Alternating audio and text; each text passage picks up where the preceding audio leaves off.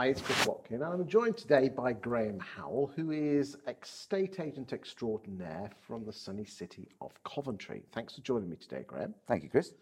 I've known you now for a few years, and I've always found you an interesting sort of chap. So I want to find out about your estate agency story, the good times, the bad times, what you've learnt on the way, so the boys and girls out there in estate agency land can learn from that. Is that okay? More than happy to do that. Okay, so Graham, you've just turned 40 years old. I know you don't look it. Thank you very much. Did you want to be an estate agent when you were at school?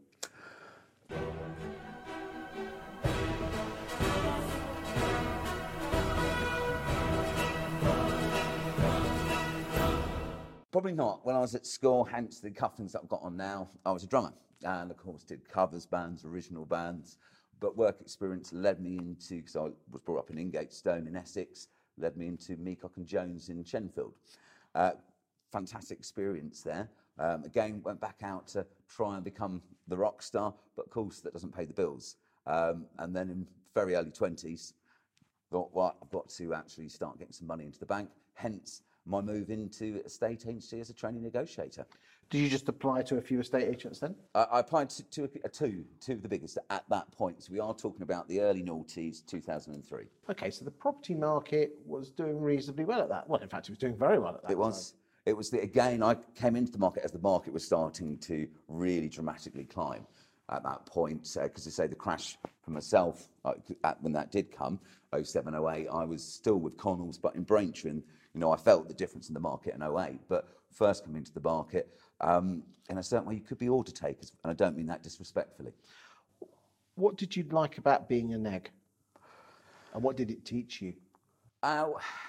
Again, being quite frank, Chris, within about 3 to 4 months, my manager there, great guy, Paul Woods, who was at Connells, now at Beresford, in the village that I was born in Ingatestone, he taught me through it, but within 4 months I was out valuing. So that was the role that he wanted for me. I explained that in my interview back sort of November. I joined them 1st December 2003. And he was getting me to learn the old systems of when we had the hot box. I think everyone remembers that you'd have your hot clients, price bracket ranges, normally either 25 or 50k, and you'd work your box. But more important for me, he made me create that local houses to sell box. So it's the locals to build up my relationship with them, and then of course within 3 or 4 months, I was kind of out valuing for the Connells Group. Can you remember your first valuation? My first valuation, yes, I do, because Paul came with me on my first valuation. Second valuation. First I was allowed to go after seeing a couple. First I was out of my first one, which was a little bit more comfortable because you've got no one overviewing you. I remember my first valuation with Paul Woods. He was sitting there, and my mouth just went dry. But, hold my hands up, not being rude, probably 21, 22 at the time. You've got he was a branch manager, then just been promoted to branch partner. So again, it was just that experience of having someone of that level sitting in front of you, and you're having to do that job that you've only just started to do in front of clients. Did you get it on the market? Yes, I did. I did get it on the market. But Paul, but Paul really did help me with that. As I said, there was one little stumbling block. I didn't know the answer to it. Like I said, I've only been doing it 4 or 5 months, hence Paul being with me. And we overcame the objection, and next day we had the sign up. Well done, well done. So you were at that branch for how long then? So it was about the 1st of December till about January, February in 2005, where I then went across and started to run their Braintree branch for them. Was that a bit bigger? Slightly bit bigger, if that makes sense, but it was the opportunity from going from valuer to a sort of a branch manager. Were you a branch manager valuer? Yes. Okay. Did you receive any management training, or were you just a case of you're a good valuer, so you'll make a good branch manager? 100% spot on. There was no management training. I had done a good job for the first sort of a year of doing it, bringing good results. And the only training I got, like I said, was from Paul Woods it was the on training when you went on a valuation. No management. In hindsight, you could have had or should have had some more management training? Hindsight, it shouldn't have been. It shouldn't have. It should have been. I should have had that training because, again, not being rude, young man in their 20s, yes, doing very well in certain aspects, but I've never run a branch before. Because a good valuer doesn't make a good manager, do they? Not at all. What mistakes did you make? with the management people? I mean, how many did you have negs? Were they older than you or younger than you? Majority were older, so you had calls with the Connell sequence set up. You've got your mortgage advisor, which we had full time. Then, of course, when the recession hit, it was a shared mortgage advisor. 3 negs plus a part-time neg. We then had admin upstairs. We had new homes, for that branch as well, which they didn't have before. So I had a new homes lady, lovely lady called Brenda. It was the first retirement village in South Essex, Meadow Park. So it was a huge learning curve. In one way, it was great because it gave me a fantastic experience because you have to learn on the job. But I made some mistakes, of course I did. What were they? Again, at one point, was allowing everyone in the branch probably to sort of value, if that makes sense. But again, of course, once you're allowing to do that, because you're taking people onto that next level journey, you've also then got to think about diary management, because then certain people are wanting to show their clients at certain properties, and that caused a bit of politics within the office. How did you deal with that politics? We went down after work one day because it was sparring. There was a bit of a kerfuffle in the office, and sat down. We all had a drink and just sat down and just spoke about it like adults. But I did speak to, again, Paul Woods. I come back to him, and he gave me, look, have you tried this option? So I had someone, like a bit like a mentor, that I could reach out to when I was like, your head's against a brick wall. I really don't know what I'm supposed to do. Throw me a bone. Yeah, and I think in hindsight, I think a lot of people do get promoted to be managers who are good valuers, and we don't train them, do we? No, and that you really do. It's a completely different ballgame from going to either valuer to a manager, or from a manager to a regional manager, or a manager into training. They're all different roles that expect different kind of attributes. I must admit, I mean, I know Countrywide, I'm ex-Halifax, were pretty good at training. Do you think Connells were good with their training? And I'm not talking about your direct line manager. No. If we're talking about the actual learning and development, so we put that to what you've got: learning development, and then you've got your mentoring, or you've got your in-house training. In-house training had no issue there. Mentoring, no issue there. The training, in my respect, no. It's kind of, it's like jumping into the swimming pool, and you either swim or you sink. So, you were there for how long at Braintree? Braintree was there till 2009. Okay, and you won some awards? Yeah, got a few awards in that time. I got Best Newcomer, Best New Branch Manager, CHC, which is the Connells Home Conveyancing, top list on that, with mortgage appointments, all the kind of KPIs you'd want to be hitting, but also the things that would also bring you in the income. Why did you leave Connells back in 2009? For 2 reasons. One, I wanted the experience of going into the London market, and because Connells had previously bought Sequence out, gave me the opportunity to go into Barded Marcus, which I could go out to, and also knew the DMD, Paul Ashton, because he was at Connells previously, and it gave me the opportunity of going into London market. DMD, what's that? Sorry, Divisional Managing Director. Is that one above area director? So it's the one above. So the area director, maybe you might have 4 or 5 area directors looking after an area, and then you have another one on top on the Ivory Castle, which is the Divisional Managing Director. So you followed your boss's boss? Yes, I did. Gave me a great opportunity in Hammersmith, because of course you're London, Central London, Western London, however you want to describe it. Branch that was, as I said, quite negative there. I think about minus 190,000. Within 6 months, we kind of turned that around and came out with a profit of 50,000 plus. But probably also helped because I met my ex-wife at that time as well. Okay, you'll come back to your wife in a second, but that was a tough market. Prime, Hammersmith, just on the edge of prime. Yeah. Did you learn much from dealing with posh people and posh houses? Yes, that, and as I say, just prior to that, when we did Select, we opened up Select at Ware and Hertford, which is the top range branch, the top range for William H. Brown. You've got a Select at Norwich as well, for example. We then opened that up in Ware and Hertford at the Sequence branch, kind of led that, which gave me a great insight into the more of the upper quartile prime market, and then the same with Hammersmith. So so you went to Hammersmith, but you're only there for 7 months. Why did you move back to Hertfordshire? My wife was Essex, and it was a 2.5, 3 hour journey one way to get there when we started living together. So it was could be a 5, 6 hour trip. Did you work with her in Hammersmith then? No, I didn't work with her. She was nothing to do with the estate agency. Okay, but you met her there. But did she live in Essex? She lived in Essex, so I met her prior just going to Hammersmith, and you don't know what's going to happen. And then as I got to Hammersmith, that relationship was also going great guns. as the work was. And again, at that point, towards the end of that year, I chose love over job. So you moved back out to Hertfordshire into Ware, which is a lovely little Yeah. town, and you were there for 10 years. How was that? It was good. I mean, I say there was some good experience at Ware and Hertford because I was there again to about 2011, 2012. Again, we had that branch that opened up the Select brand there, which you also would have at Norwich.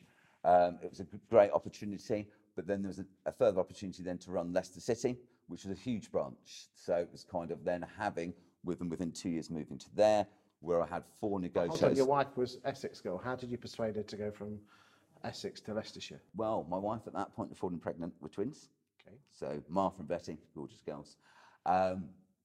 We were moving up closer to where my brother and sister-in-law live, because of course they're Lincolnshire way. So of course we've got family near us, because I say just to help with. But surely when, and again I'm making a sweeping statement here, a lot of women when a family, they tend to move nearer her family. That. You were happy to. She was happy to move. Not so much of her family around, if that makes sense. Okay, I'm with you. Hence the reason we chose the option of being close to my brother and sister. Her brother spent 6 months in this country and 6 months in another country, so that support wouldn't be there for 6 months, if that makes sense. So you went to Leicester. Yeah.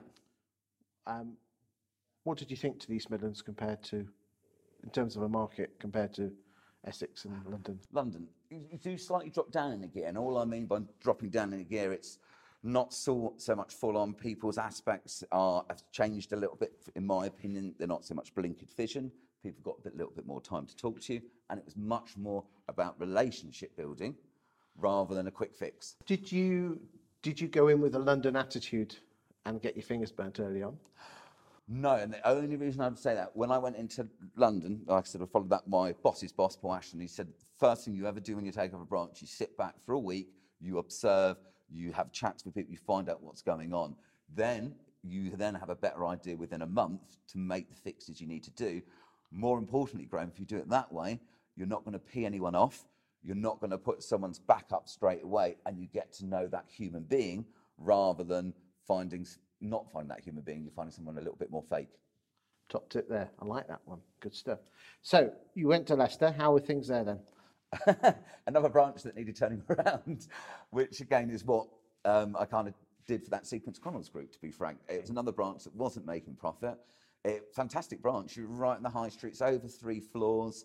I say we had 4 negotiators by the end of it, accompanied viewing, 2 valuers, a lettings team consisting of 3, 2 mortgage advisors, admin and new homes.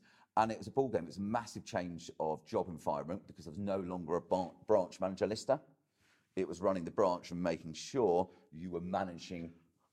Had you had any formal training, or was it just everything you've learned so far? Chris, again, no training again. It was using what I learnt. Yeah. Also going on, again, like yourself, I like to go on sometimes YouTube and bits and pieces or Google, and you can get information and maybe get a bit of experience what people are saying, but nothing is in comparison when you're doing it in real life. So it sounded that you were with Connell Sequence and you were there for life, rock and roll. Yes. Wow. You're obviously not there now. I know you moved to Hart in 2015, but what caused you to leave? The point of there is, again, we've spoken about my ex-wife. And during that point of going from William H. Brown, Leicester to Hart Loughborough, was the fact that we were going through a divorce. I hold my hands up again. I was certainly not the bad man either in that experience. So again, I had 3 children at that point, twin girls and a son. Not the greatest amount of support from the company. Again, when the rug's taken underneath your feet like that, it just changes your world. There's no other way of putting it. Didn't feel I had the support and everything like that. Decided to make a change after that period of time, and again went across to Hearts. And I remember when I had the chat with my area director, I said, been here for 10 years, and now other people that have been here for a 10-year period. And sometimes they've got just a little bit of an email to congratulate you for 10 years. I said, I didn't even get that 10 year. And it was a promise of a branch partnership if I hit X amount of profit from the William H. Brown Leicester and Obi. And it was increasing the profit of that branch. They wanted 100,000. It was in excess of £150,000 profit. The best profit they've had out of that branch throughout the whole period. And at the end of the year, again, we're going to got you some more hurdles to climb if you want to get your branch partnership. What does branch partnership mean in Connell Sequence? It's a fluffy title, Chris. It's a fluffy title. And all it means to the human being is you have a slight increase in your wage, slightly better company car, and a slightly better commission structure. So to the human being, you get a lovely fluffy title, but just makes life that little bit easier again. How did you feel, by the sounds of it, one leg of the chair had been kicked out because of the unfortunate breakdown in the relationship with your wife. A lot of people then go and put a lot more on one of the other legs, which is obviously work. How did it make you feel that you hit what you were told to do to get the title? And don't get me wrong, I've been there. When you're a corporate land, that is important. How did that make you feel? Well, I think I say it's like the rug being taken from under your feet. I was devastated. It's quite a good word, or just actually disappointed is a better word to use. Really disappointed because this is what you need to do. I've done X, Y, and Z. At the same time, I've then just 2 weeks before this, my wife's decided we're having this change, if that makes sense. My wife and kids are left, and I just thought, well, I can't trust this company anymore, in my opinion, because the goalpost changed again. Had your direct line manager given it to you in writing that if you hit that, you'd get that? Yeah. So did you produce the piece of paper? Showed them that all, but of course, like they always say, these things can change. At the end of the day, we will, like every year when if you hit budget, your budget is then suddenly highly increased, and you think, I've just managed to do that. I don't know how I'm going to suddenly bring in another 150,000 this year, for example. The goalpost, like myself, like friends that I've spoken to, like ex-colleagues, with no disrespect with the corporate market, it can so easily change. You can be promised something, but it doesn't always come to fruition or materialise. So you went to Hart. I did. I made that choice to go to Hart and Loughborough. One, I knew the area. Two, get me back to what I actually really enjoyed. Because the one thing I found being a branch manager sit-in office is you move further and further away from your customer and your clients. I was a spreadsheet filler. Would it be fair to say that in the last year or so, when you were senior manager at Leicester, that you're starting to fall out of love? Yes. But then by going back into the business with Hart in Loughborough, you kind of felt the love again? Felt the love again, because again, you're being in that living room and talking to customers, taking them along that journey is what I missed. I fell out of love because all I was doing, Chris, with no disrespect, is spreadsheet on a Monday, repeating that on a Wednesday, repeating that on a Friday, and then we had daily figures, which we put in every day, but then I'm still putting these figures on a Monday, Wednesday, and Friday, and it was just starting to get a bit crazy. It's not customer driven from my perspective. The spreadsheet isn't going to help a customer get from point A to point B in a relationship journey. Yes, it's great if you like numbers. So you fell back in love with agency, but you were only there for 18 months. Why did you go to Purple Bricks? Okay, for me... Because it sounds to me you're a bit of a journeyman. I was, again, up to that point, I'd stayed with the same company and I was being taken to hit fire officers. Yes, okay, I'll give you that. Then I made that change because of the issues with the XY and then not having what was promised didn't come to fruition. Okay, but that was William H. Brown. You went to Hart. Okay, you turned that branch around. Yeah. Really well. But you were still only there for 18 months. Two reasons on that. Go on. One started, the main reason, which hits point two, everyone in the office would work hard. There was a certain member of, in that office when an area partner would come into the branch. They would disappear to the top floor. Certain frolics would happen during work time in the office that I was running.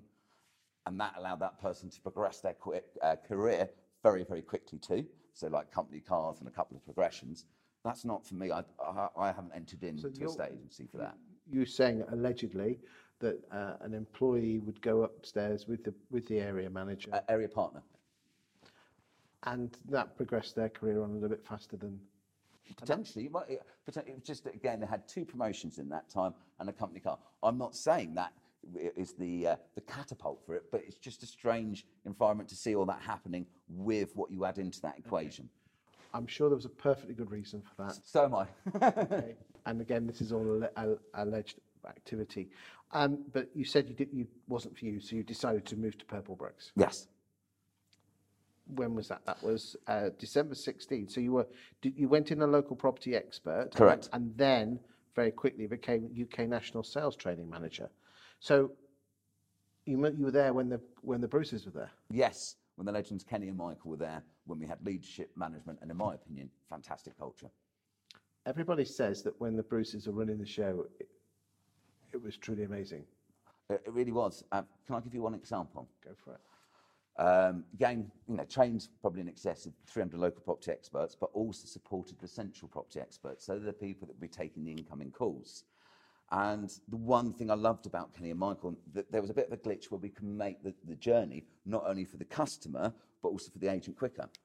Able to pick the mobile, ring Kenny straight away, pick the phone up, explain what the situation was, send me a quick email. Within 24 hours, issues like that were kind of resolved. They were really living it, eating it, breathing it, and were part of it. If they came in to the central property experts, they'd be on the shop floor, not hiding in a little ivory castle, shop floor, on the telephones to get stuck in. I mean, we had Steph Walker on the sofa only a couple of weeks ago, and she said that so you'd have been working with her at the centre. Yeah. She said the culture there was amazing. It was unbelievable. I went to the first conference was December 2016. Purple Bricks were a little bit smaller there, but I saw Michael and Kenny, and the room just highlighted just how powerful they were, just the atmosphere and how electric it was. And they do work. They're phenomenal together. Yeah, the sum is greater than the parts, although they're both exceptional people. Both exceptional, but you bring those two together and the way they can control the room because of the differences in their personality, it just blends extremely well. But then a year later, instead of something about 200 to 300 people, there was over 1,000 people in the room. So completely different kind of atmosphere. But again, the electric in that room, you just felt it of everyone, and people would be standing up and applause because they lived and breathed it and were part of that journey, and they came along the journey with us, if that makes sense. So did you leave just before the Bruces then? I left just before the Bruces. I left in December 2018, and I believe Michael left about February, March time after that, and then Kenny was April, May. In 19? In 2019, yeah. Okay, but you left in December 18? Correct. Did you see the writing on the wall, or again, were you just job hopping? No, for me, for 2 reasons. One, like I said, I trained in excess of 300 local property experts, and very much the in-house training with our central property experts and connoisseurs. The journey doesn't stop there. If you come for 2 weeks training, fantastic. We're going to hopefully learn a lot, but also more importantly, you're probably going to retain 20 to 30% of that because we're human. Yeah. Are we not? What I wanted to do was then get out on the road and follow them up in 4 to 6 to 8 weeks, and potentially have them coming back maybe every quarter, even if it was just 2 days. Was that possible? I think if Kenny and Michael had been there, potentially would have been possible, but it wasn't possible. So basically you were chained to the desk? Kind of chained there. Yeah, well, which I didn't mind. I just think we needed to do more support, because once you've done your training, you're off. So would it be fair to say that when Kenny and Michael were there, and Paul Bickerstaff and Lee Wainwright, it was like a purring machine? It was a much more stronger purring machine going forward, and the wheels were aligned. Do you think, in your personal opinion, that Purple Bricks didn't do so well because they took the eye off the ball off the UK and tried to go a bit too big too soon? I think when we went to Australia, that was probably a good manoeuvre, but then going into America, following that, if you were Kenny and Michael, you've got 3 babies then to kind of look after, and you are spreading it. Losing slightly Kenny and Michael from the helm of the ship in the UK would have had a negative impact, because they brought the 3 key factors, like a New Zealand rugby team. They brought the leadership, they brought the management, but the biggest thing they brought was culture, which people then believed and bought into it, and you go above the call of duty then. So was so who was running the show at Purple Bricks on a day-to-day basis just before you left then? Coming towards the end, it was Paul Fickerstaff and Lee Wainwright. And again, probably during that time, we also noticed probably more sort of people from outside the industry sort of coming in. So it's kind of maybe watered down the bolts a little bit. And I think you started to see a bit of friction coming there, especially from people that maybe have been doing the job, working away, and they were thinking, oh, is there a potential for me to do this role? But then someone gets brought in that maybe doesn't understand the ethos or has been out to do, you know, most people that were RDs at that time. And my very good regional directors, Jim Harris, which I know we both know very well, he was the training manager there for the territory owners and went over to Australia to help out as well. Even Jim went out to be a local property expert, so he understood it from the ground roots up. Does that make sense? Like myself, people that were coming in, if you haven't done that, or you've never done a estate agency, how do you understand a business? And you think that was probably the biggest cause, one of the biggest causes why? Definitely one of the causes, in my opinion, probably one of the biggest causes to where we are today. And from something that was a hybrid model where you were self-employed, you are now employed. Okay. So you went to move to Yopa, UK training manager. So that was very similar to the job that you did at Purple Bricks. How was Yopa? Different. Okay. If you compare it to Purple Bricks, I'm not being disrespectful, but it is true. It is like the poorer version or the poor band's brother of Purple Bricks. Okay. If you look at the contact centres, the advertisement, and how well that brand's known. For my role, it changed. I was then out in the field and I was supporting Scotland, North East, North West, East Midlands and Northern Ireland. So not being at home for at least 4 days a week, if not more, staying away, flying. If I was going to Scotland or Northern Ireland, I'd of course have to fly up there as well. So it was more time away because I also have another son called Stan. And again, not being involved much into that life, if you go into the living room with one of your people as well. How was, you said that your wife had walked out on you, unfortunately, back a few years before, is that right? Yeah. How was your relationship with your kids? I mean, this is just as COVID hit. So just as COVID hit, and that's, so as COVID hit in 2020, I left Yopa for a couple of reasons. My 3 children with my ex-wife, Martha, Betty and Ted, twin girls and a son, had moved to Austria. So I got to see them in February in 2019 before they went. 2020? 2020, I was with Final Country. So only with Yopa, so I joined Yopa in 2019. Okay. Right, so this is 2019, so COVID was still another year away. We were still another year away. So your ex-wife took your kids to Austria? Yeah, new life, and we discussed it. Yes, everyone's, you know, there are points that you could fight, but I had to think, what's best for my children? A low crime rate, fantastic schools, great healthcare, and it's about the mental health of everyone. So got to see them before they went, as I mentioned, in February. Saw them in the summertime as well. So I fly out, I have to stay over, bring them back, do exactly the same journey. But just prior to going to them or seeing my children as well, you have expenses when you're in a business like that. And I would pay for things up front. I'm sure you do sometimes, Chris. And then you used to claim it back. But every time, it was just before my kids, my couple of weeks of expenses there, my line manager there, every time I'd accidentally forget to pay me my expenses, which has come out of my own pocket, which I'm like, well, at the time, that's some money that I might want to be spending on the time I've got my children. So little things like that wasn't great for me.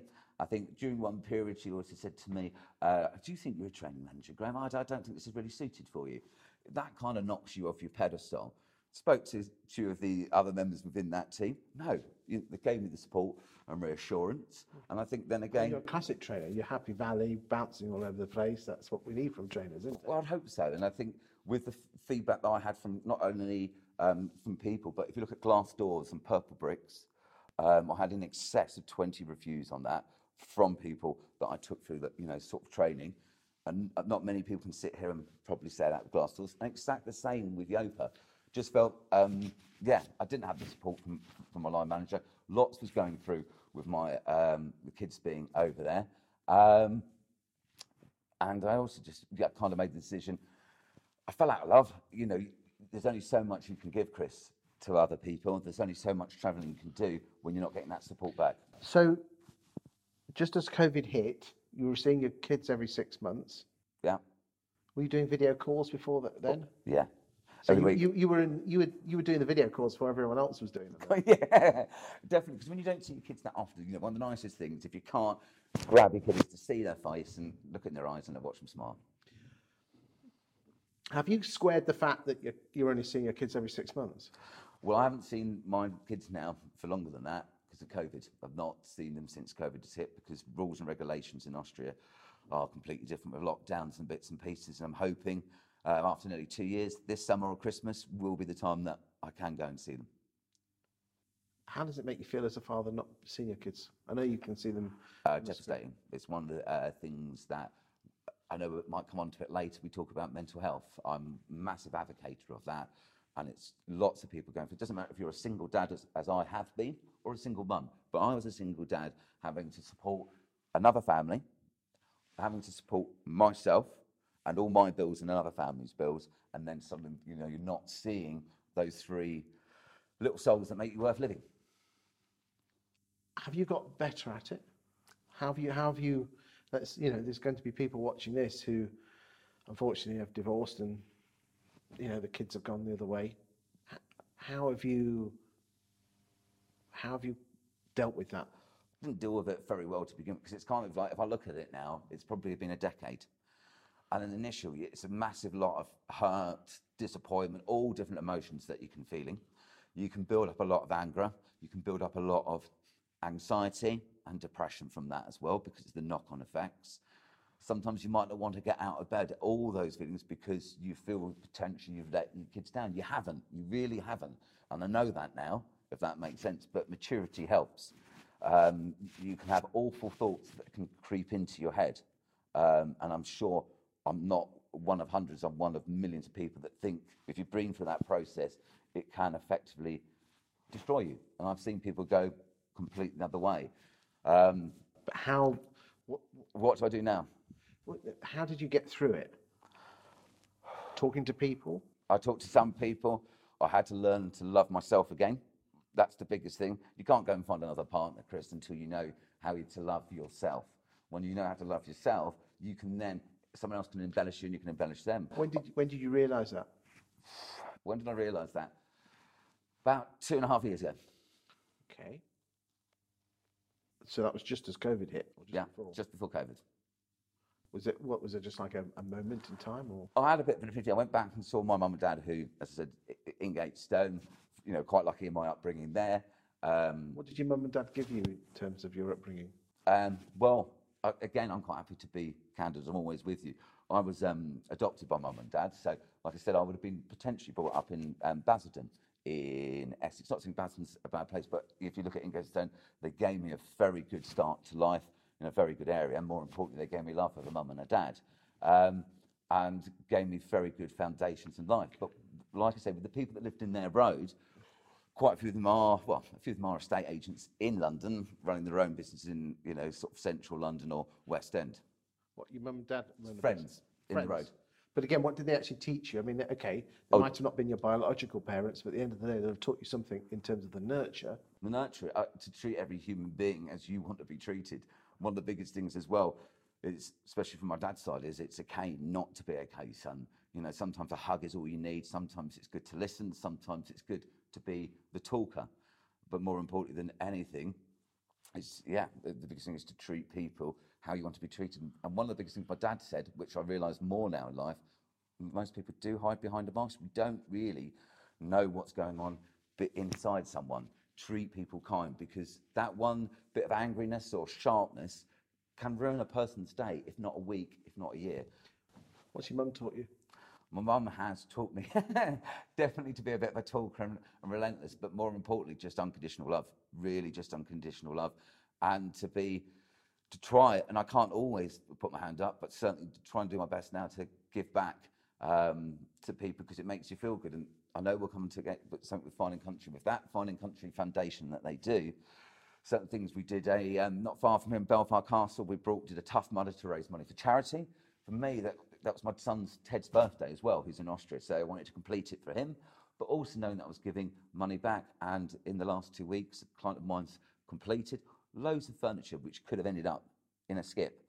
IMAS have been able to go around there, collect that furniture, I put into the shop to be able to sell to raise funds, or into their homes where they help people with mental health, get them off the streets, you get a haircut, you get hot meals, and you start to put those building blocks in life. Being able to do that and to be able to give back, that brings a lot of love back to you, which helps you mend. Also to mentor other people helps me mend, because you can take them their journey. They can say something, you're like, I completely get that, dude. I did exactly the same mistake, but try it this way potentially. Are you involved with the Agents Together? I've been involved with Agency Together with Sam Offlin, and again, I know he spoke to me again a couple of weeks ago, so he's looking for me to get involved again. So looking for my next, but hopefully another human to help. Lovely. So you joined Fine and Country in Warwickshire just as COVID hit in 2020. Was that really a case of you wanted to get back into the job you loved? Because that's a self-employed role, isn't it? An associate broker Yes. role. So for me, it was three things. As I said, I spoke to some family friends, and for me, yes, I wanted to get back into the job I love, dealing with customers, clients, people. I'm a people person, and I think that's so important because it's about relationships. But also for me, I wanted to deal with, no disrespect, in the upper quartile prime market. It's a different kind of ball game altogether. It's not so much about volume. It's very much about service, and it's very much about taking those clients along the journey. And also, being self-employed is another reason. I don't want to be filling out loads of spreadsheets, and be in control of my own business. Have you ever been happier in a estate agency as you are now? No, not in all parts of my life, because of what I'm doing now. I'm the happiest and personally speaking, healthiest I've ever felt. Weren't you scared of setting up your own agency? Of course I was. If anyone sits here and tells you you weren't scared, it's BS. They're telling you porcupines. What would you done differently, looking back over the last few years, about becoming a self-employed agent? One of the biggest things, and I know you go on about in posts, and I try and do exactly the same when I'm speaking to people, social media is, if you can build up your own brand personally, and it's very important to also think about your own page on Facebook, because people will only just look at your business page, it's what you're posting on your own page as well. I'm not saying you don't be fake, you've got to be authentic, and mine going to be about family, or it's going to be an advocate for a mental health. That's that I'm a brethren, so you'll see that. But if you're showing nights out, you're being on a night out, or, on a Friday set night, really, let's go for it. That isn't going to go down, I don't think, well with your clients and customers. You've got to be mindful of that. But if I could have built up that earlier, I would have done that. I did a bit when I was at Purple Bricks and with Yopa, but that was through my personal page. I was using that as my platform. So when I launched Fine and Country, thankfully I had lockdown, 3 months to get material going behind the scenes. And we launched on, I think, 27th of May, and I, by that point, had 2 listings that I was bouncing into the market with. But I consistently did what your YouTubes, and there are other people out there, but personally, your tubes, which you kind of teach, or try to help to mentor people, really. And most importantly, you're just saying, if you actually do this, you actually will bring into fruition. Did I see results straight away? No, I didn't, Chris. And if anyone sits here and tells you that, again, it is the BS. It was, I said, start March. January, February the following year, started to see lovely results coming through. And now, if I just give you an example, I had an open house on Saturday. Clients reached out to me Friday from Instagram to arrange the viewings. We took them through the correct process. That's done.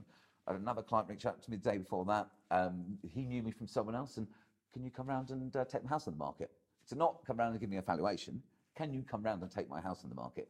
Well, what a great way to start a day. What tips would you give to people with regard to the content that you do check out?